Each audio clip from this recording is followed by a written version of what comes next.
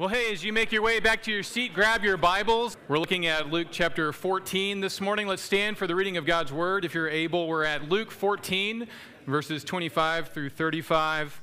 We are finishing our summer series this morning on the parables of Jesus, looking at the parable of the tower builder and the king at war.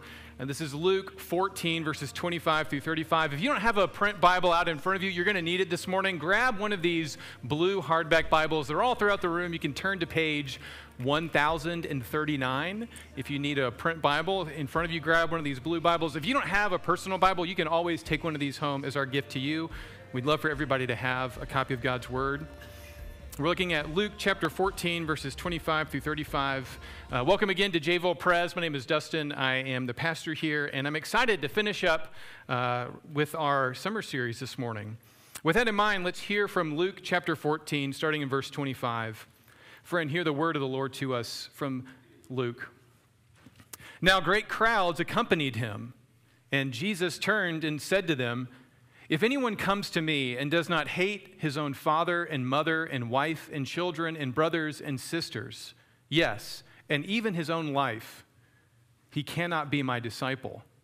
Whoever does not bear his own cross and come after me cannot be my disciple.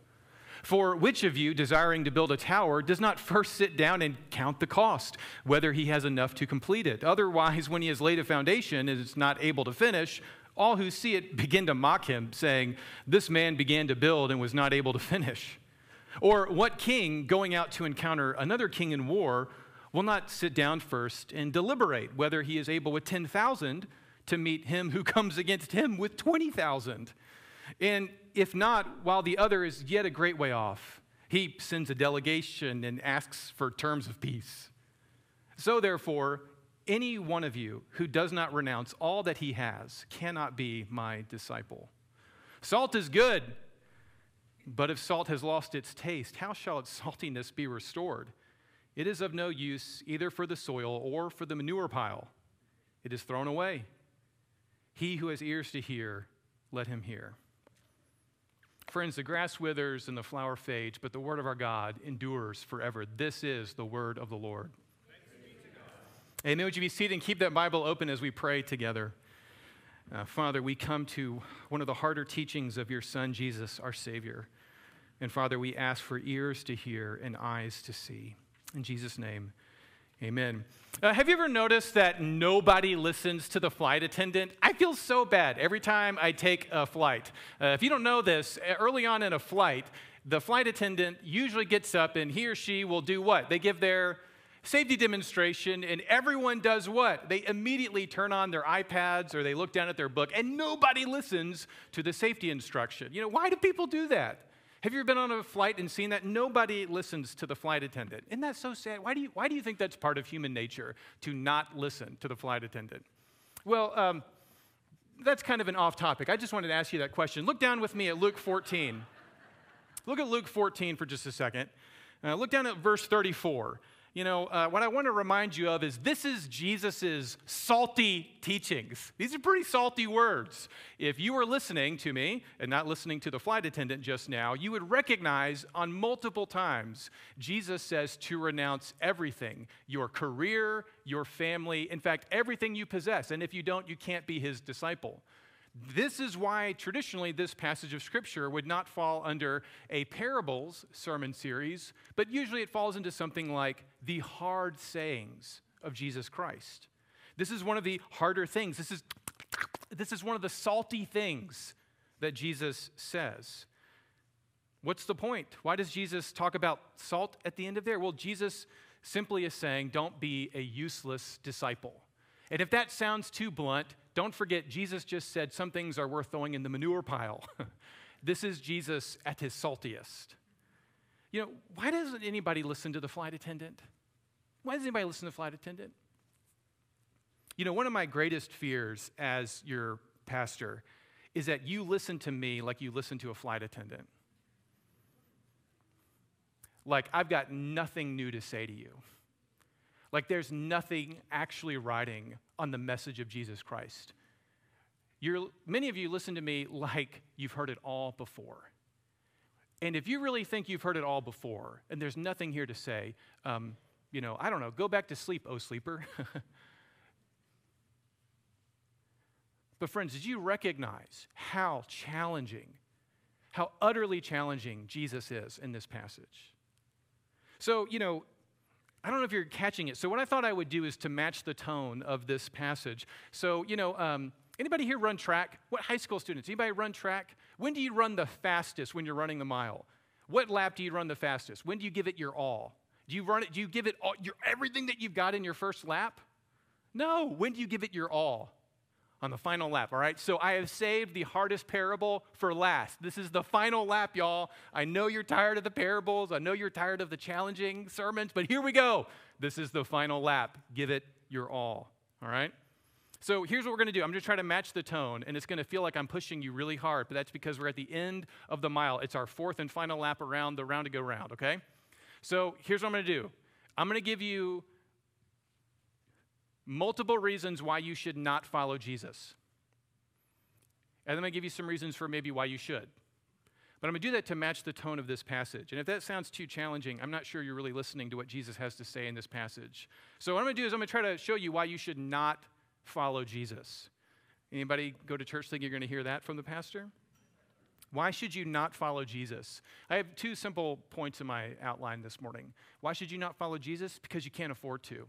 That's my first point. You can't afford to. Look down at verse 25 with me. Let's go at the beginning. What does it say? It says, now great crowds accompanied him. That's Jesus, right? So great crowds accompanied Jesus. And he turned. Can you picture this in your mind's eye? Hundreds, maybe thousands of people are following Jesus. And Jesus turns around. Can you picture that in your mind's eye?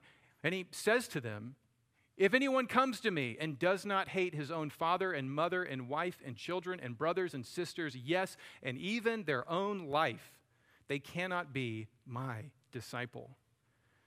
See, this is the saltiness of Jesus coming out, right? But every time I say the saltiness, just remember this. Salt is what makes a steak really, really good, right? And salt is also what's in soy sauce, which is why it's great in sushi, right? Anybody want to eat their sushi without the soy sauce? Anybody want to eat a saltless steak? No. It's salty, but it's also what makes Jesus captivating. So look at verse 25. What I want you to recognize is, who is Jesus speaking to? Why does Jesus say such utterly challenging things? It's because an enormous crowd of people have decided to listen to what Jesus has to say, but that does not mean that they are his disciples. You may have never caught this before, but Jesus is not interested in big crowds. He is not interested in being somebody's spectacle. What Jesus is interested in doing is calling disciples to follow him. Jesus is not here to make good people a little bit better. He is here to raise the spiritually dead to a new way of life. He is here to do nothing less than to usher in the kingdom of God and to call sleepers to arise and wake up. What does he say to these great crowds? Okay, I don't know that all of you actually want to be my disciples. So Jesus says something intentionally challenging. When Jesus looks at this big crowd and he says, unless you hate everything else and love me and my teachings more than anything else, you can't be my disciple. Does that sound like the kind of thing a guy who's desperate for approval is going to say? A guy who's just in it for the big crowds? It's like Jesus is intentionally trying to thin the herd for some reason. What is Jesus doing? Well, he gives a parable about a guy who needs to sit down and count the cost. And what's the implication? Can we pay it? Can we afford it? Well, Jesus says right there in verse 26, he says the first thing that it will cost us is what? Where does Jesus go? He goes right to the things that we hold most dear. You know, what is it going to cost you? Why should you maybe not follow Jesus? Because first off, what Jesus will say, it may cost you your family. Look at verse 26. If anyone comes to me and does not hate his own father and mother and wife and children and brothers and sisters, yes, and even his own life, he cannot be my disciple. You know, this is one of those hard sayings of Jesus. So what is Jesus' point? Well, automatically we think, well, I'm supposed to hate my family? Well, is that really what Jesus means? Well, no, Jesus is using a hyperbolic way of speaking. This is a very Jewish way of talking. Here, hate does not literally mean that you hate them and you plan malice against them. What hate here means, it means you love less. What Jesus is saying is, if you are going to be my disciple, you have to love me and the Lord more than anything else, more than you love even your own family. This way of speaking about hatred is actually a very Jewish way of talking. You see tons of examples in the Old Testament, but if you were to flip over to Matthew chapter 10, you can see how Matthew helps us understand this hard saying. This is page 969 if you want to turn there. In Matthew 10, verses 37 through 38, Jesus gives another parallel teaching, and listen to how he talks about it this way. He says, "Whoever loves father or mother more than they love me is not worthy of me. And whoever loves son or daughter more than they love me is not worthy of me. And whoever does not take up his cross and follow me is not worthy of me. Whoever finds his life will lose it, and whoever loses his life for my sake will find it." So what is Jesus teaching us here? Well, there's some inner tension, but I'm suggesting to you that Jesus is using hyperbole. He's overstating it so that you and I will listen. And he's doing it to not thin the herd, but actually to call disciples out of the crowd so that people would actually know if they are part of the kingdom of God. And really what Jesus is telling us is to love God more than anything else. Another way you could say it is Jesus is just rephrasing the first commandment. What's the first commandment? You shall have no other gods before me. Jesus is just saying the utmost love of your life can't be your family. The utmost love of your life has to be God alone. And there should be such a dynamic shift from the way that you love God to the way you love everything else that other people should be able to notice. Also, of course, that brings up a bunch of tension, right? Because wait a second, doesn't Jesus say things like, I'm supposed to love my enemies? Why does Jesus say to love my enemies, but then it turns around and tells me to hate my family? What's Jesus talking about? Well, friends, you have to understand how Jesus is speaking, right? Jesus is intentionally saying things that are pushing on us. Well, of course, we love our enemies because they may actually be our brothers and sisters. We just don't know it yet. We don't know what God's going to do in the lives of our enemies. Maybe they will one day come to faith. And when he says to hate our family, he doesn't literally mean, like plan malice against your father or mother. What he's saying is he's pulling on the pendulum as far as he can, saying God alone is to be number one. I mean, how does Matthew say it? You can't love anything more than you love God. So this is a dramatic way of speaking. Do you catch that? I mean, this is one of those things where people in the crowd were like, this is not for me. But what Jesus is doing all throughout the New Testament, and you've got to see this, is Jesus is taking something that we all love, that God has given us, family, and he is expanding our understanding of what we mean by family. Think about it this way. Go to Luke chapter 8. How does Jesus understand family? If you go to Luke chapter 8, this is page 1028 if you want to flip over in your Bible. Jesus is preaching about the kingdom of God, and his own family, his own relatives, and his mother show up. And in verse 19, it says, his mother and his brothers came to him, but they couldn't reach him because of the crowd. And he was told, hey, Jesus, your mother and your brothers are standing outside desiring to see you, right? Hey, your family wants to talk to you, Jesus. Make room for your mom and your relatives. But verse 21, what does Jesus say? But he answered them, my mother and my brothers are those who hear the word of God and do it. How does Jesus define the family? Well, of course, there's your nuclear family. Jesus isn't denying that. But on a profound level, our deepest family, Christian, are what? Other believers. They're other believers. Jesus says, who are my relatives? The people who listen to the call of the cross and follow me. That's who my family is. The gospel of Jesus Christ, the royal announcement that Jesus really is king, that Jesus is Lord, is so world-changing, it redefines how you even see flesh and blood.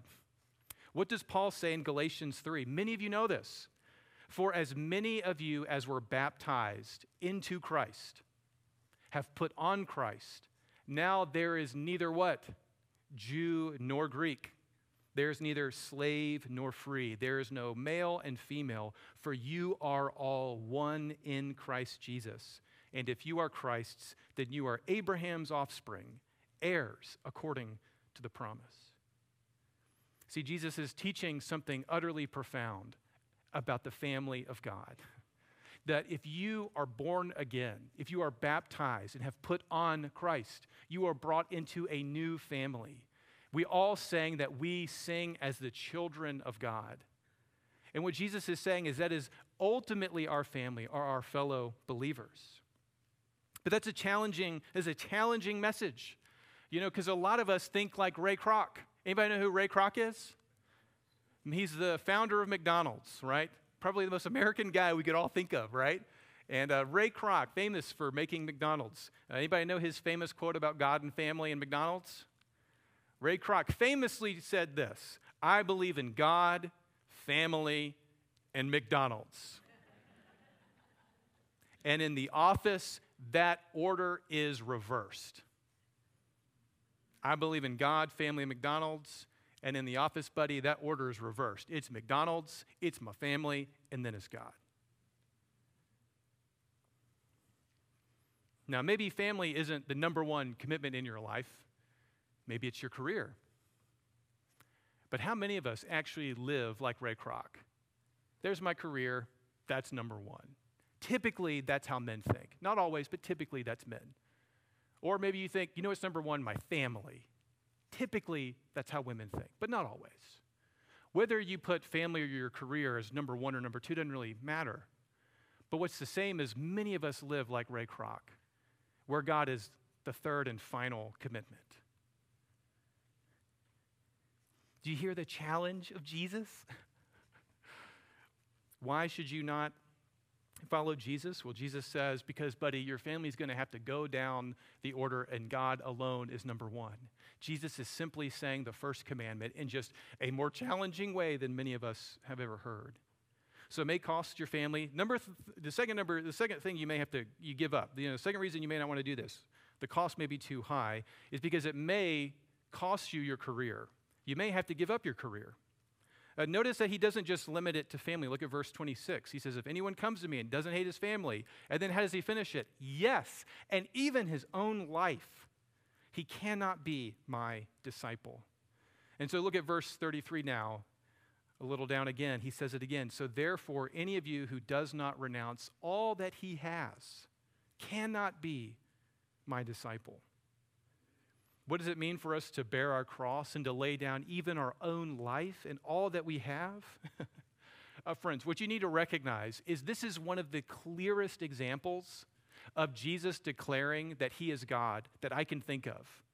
Who could talk like this? Unless you follow me, you will not have life, and I alone can tell you to lay down your career and your family and all of your aspirations in life. You got to drop all of those things and lay them at my feet and follow me alone. I mean, who talks like that?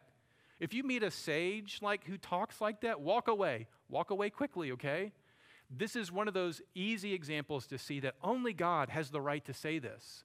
I mean, what person, what mere human could say, who would have the audacity to say that I'm more important than your family and your possessions and your career? Only God can make such a claim. This is one of those reminders that, wait a second, Jesus isn't just a human. He's fully man, but he's also fully God. But what does it mean that you may have to give up your own life and bear a cross and give up your career? Well, friends, it may mean in no uncertain terms, a believer, that if you are going to remain faithful to God and faithful to his word, there may come a day that you miss out on promotions. You may lose your job. You may face persecution. You may face rejection at work from your coworkers and from your boss, or maybe your own family. If you stay faithful to the Lord, it may cost you something. I mean, how many of us have seen that already playing out in our own community right now? Holding faithful to the Word of God may cost you a job. See, I'm trying to convince you not to follow Jesus, y'all. Your family's going to have to go down on the priority list. God's going to have to go up to number one. And guess what? Your career may take a hit. It may take a hit. Lastly, the reason you probably shouldn't follow Jesus is because, friend, you're going to have to give up your hard heart. You know how this world operates? This world operates by a certain simple rule. And it goes like this. If you're nice to me, I will be nice to you. And if you love me, I will love you in return. But buddy, if you cross me, I'll hit you twice as hard as you hit me. And so what we do, the way of life that we have, is we develop hard hearts. And then we justify our hard hearts because we've been hurt. And so hard hearts are really a defensive mechanism, right? But what Jesus says, has the audacity to say, is that you and I are called to love our enemies. Pray for those who persecute you. Jesus says, if you love only those who love you in return, even pagans do that, what good is that of you? But you are called to be the children of God. So turn the other cheek. If you're really going to follow Jesus Christ, what it means is at some deep level that only you will really know the cost of, you're going to have to lay down your hurts, your old resentments, and all of the hardness around your heart and lay it at the feet of Jesus and say, I renounce it. I've renounced that way of life. I've renounced those old unforgivenesses. I renounce my career. I renounce my family. I'm with you, Jesus. Jesus says if you're going to follow him, you should be like, the guy who, the guy from Orlando. You know what I'm talking about? You know what I'm talking about? I used to live in Orlando. Some of you have been there. It's famous for, stuff. It's got Universal Studios and stuff. If you live in Orlando, I love this. This will preach so well to like one person in the room. Just imagine a guy who owns a Christian radio station in Orlando. You know what he did? He decided to build a giant tower on Interstate 4 in Altamont Springs, Florida. So it's the northern suburb of Orlando. And he started, I think, in 2001. And to this day, it's still not complete. It is a giant shell of nothingness. Nothing goes on in there.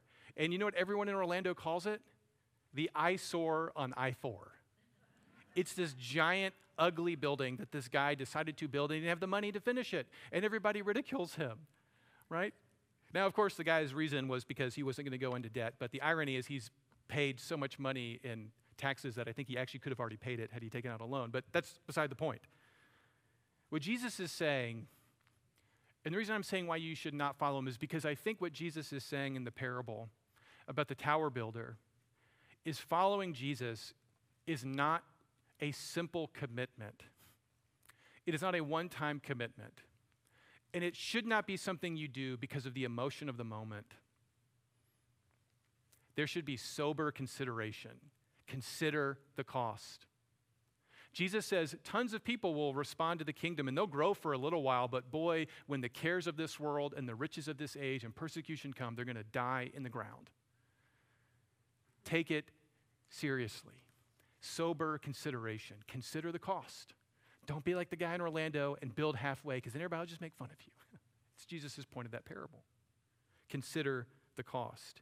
Isn't this crazy that Jesus is like the master evangelist? And this is how he talks to us? Consider the cost. Be sober. But of course, Jesus is talking like this. He's salty, not because he actually wants people to refuse him. He wants people to come to him. I want everyone listening to me to come to Jesus Christ. I am not trying to talk you out of it. I'm trying to match Jesus' tone.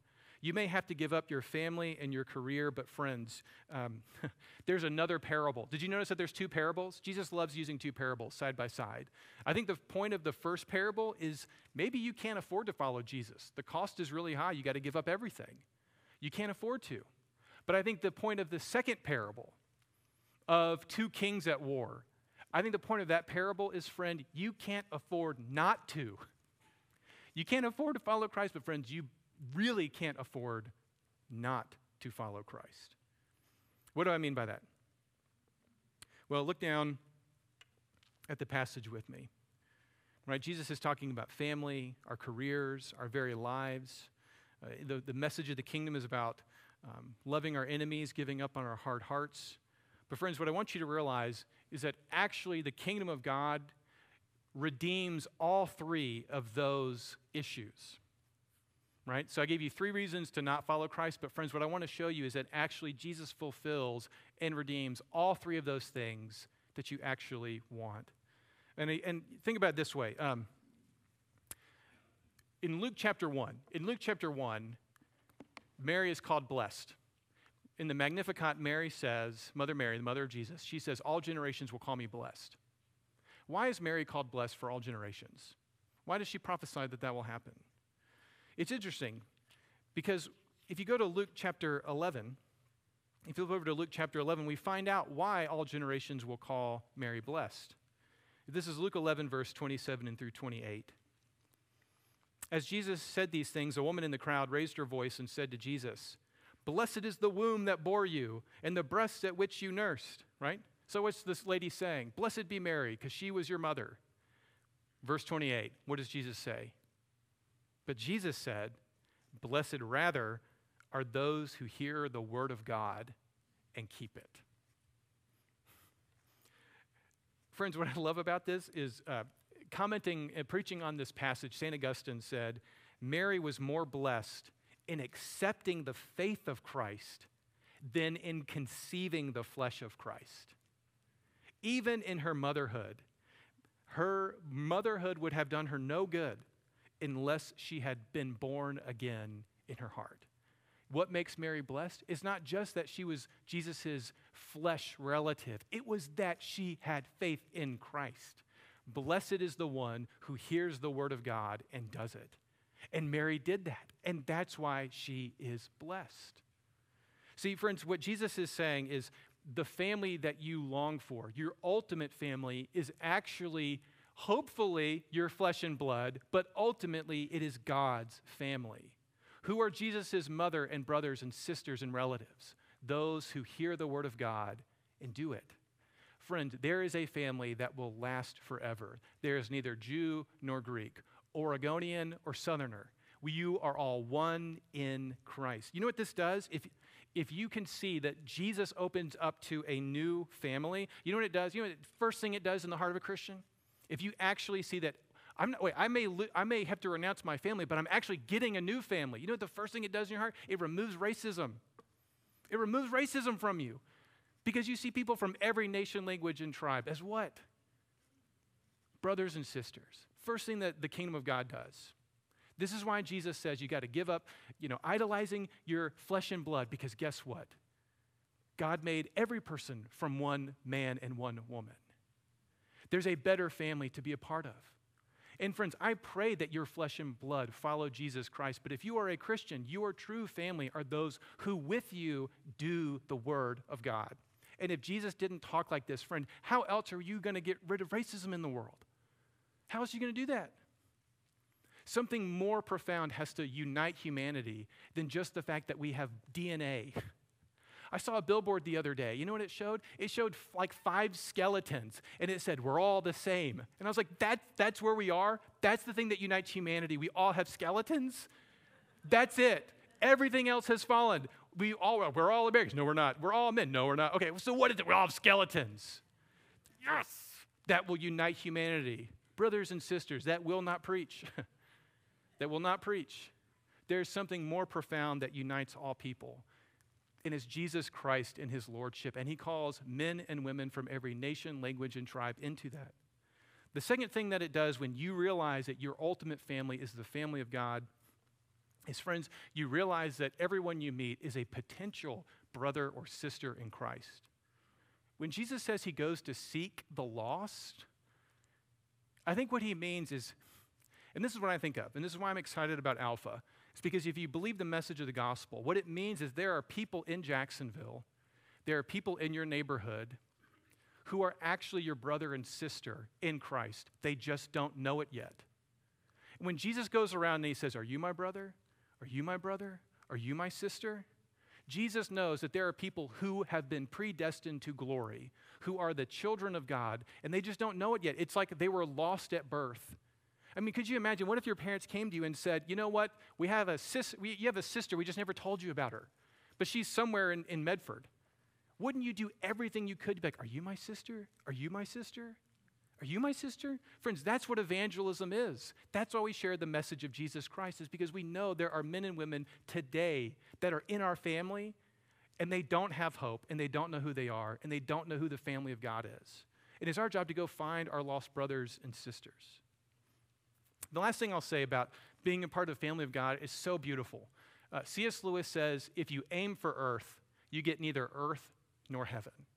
But if you aim for heaven, you get heaven and earth thrown in. Jesus and the family of God is actually what empowers you to love your family correctly. That's what actually allows you to love your flesh and blood. Because if you make your family the ultimate end goal of your life, man, your kids are going to be in a world of hurt, because if they mess up, who does that reflect on? You. But friends, if you say your ultimate family is the family of God, and we're all broken in need of a Savior, you're actually free to love your kids, but not to need them in an overbearing way. You're free to love them. You're free to love them and show them grace. You see that? How does Jesus answer the heart call of a family? This is how. Second thing, friend, is I need you to see that Jesus has something so much better to offer you than a career. So much better to offer you than a career. Think about it this way. Name me the last 10 World Series winners. Who are they? Who even won it last year? Does nobody know? Of all the billions of dollars that we have spent on baseball and sports, not a one of us could probably, except for maybe one, and don't do it right now, I know who you are, nobody could name me the last 10 World Series winners, and yet we think that's what a legacy is. We think that's what legacy is. And we can't even remember who won the World Series 10 years ago. You know, I mean, who was even the king during this time? I don't know, nobody cares, he's tree food now.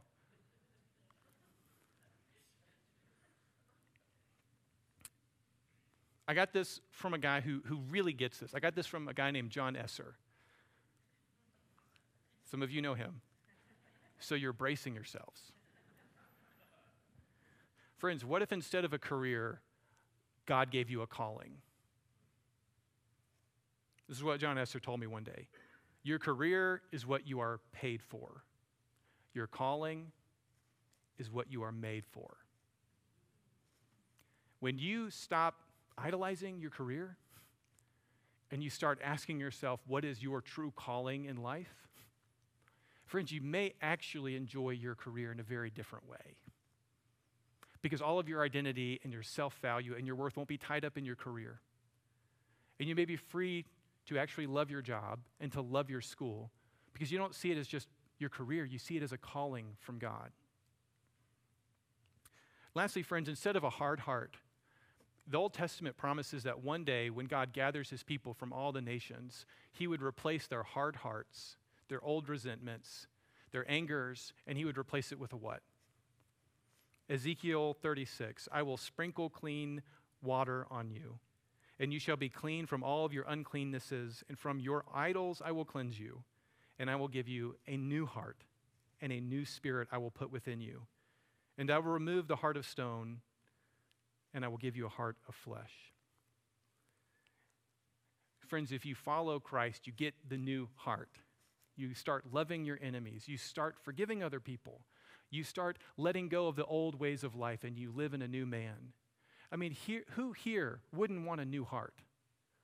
What if I could give you a brand new 15-year-old heart right now? Who wouldn't want that? And God has something infinitely better to give you. Infinitely better. If you would be willing to lay your old resentments down, your unforgivenesses, your hard heart, Jesus can give you a new heart. If you'll lay your family, your possessions, your career down, you may find what? The family of God in a calling on your life. And infinitely more than you could ever imagine. Friend, if you aim for heaven, you may find that you actually get earth thrown in the deal. So why would anybody do this? Why would anybody do this? Right? If you look down at Luke 14, it is salty, salty, salty, right? Is it worth the cost? Friend, how can you afford not to? How can you really afford not to listen? You see, the point of the second parable, the parable of the king at war, is Jesus is saying, you've got an army of 10,000, but what if there's a greater king that's coming for you? And he's got 20,000. Your only option is to what? Ask for terms of peace. And friends, I think that's the heart of the gospel. We will all stand before the judgment seat of Christ. I can't stand before that on my own righteousness. My little army of 10,000, it's actually 10,000 little green army men, toys. I can't stand before a holy, almighty God. And so what do I have to ask for? It's peace. Unless the greater king chooses to show mercy, I have no hope. And so I ask for peace. And friends, this is at the heart of the gospel. Jesus paid the cost for us. Jesus renounced all things. He even took the form of a servant. He even humbled himself to the point of death. Why? So that you and I could be reconciled to God and brought into his family and given a calling and given his Holy Spirit and the new heart. He has removed our sins as far as the east is from the west and has thrown open the doors of the kingdom of God to you and me. And he offers it to people from every nation, language, and tribe. He is making a new family and he calls you and I into it. Friends, he who has ears to hear, let him hear. Let's pray. Father, we thank you for the challenge of Jesus Christ. Lord, we pray that we would have ears to hear. Lord, we pray that even now we would be renouncing all things. Lord, that we would reprioritize you at the top of the list. Father, we thank you for the family of God that we get to be a part of. Lord, I pray that as we trust your calling on our lives, Lord, that we would love those around us. Lord, that we would love our families well, but also even our own enemies. And Lord, as we gather this morning, we think about those who are sick and in need. Lord, we think of Nick Caro. Lord, we think of Shane. Lord, have mercy on them. Lord, we lift to you the fire victims just south of us. Lord, have mercy on all the workers, all the firefighters.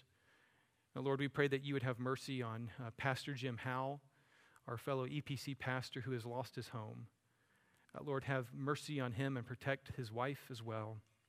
And Lord, would you bless them? Lord, you know that we love to pray for sister churches in the valley, but Lord, heavy on our heart is a fellow EPC church this morning, Second Presbyterian Church in Memphis, Tennessee. Lord, they are grieving the loss of Liza Fletcher, and Lord, we pray for her surviving husband and her 2 little children. Father, following the death of their mother, would you have mercy on those boys? Would you have mercy on her husband? And Lord, would you get them through these storms of life? And again, Lord, we lift to you our parents, our children, our college students, our youth group, our school administrators and teachers and aides. Lord, would they hear your call and not just focus on their career, but see their calling? Lord, have mercy. We love you. Amen.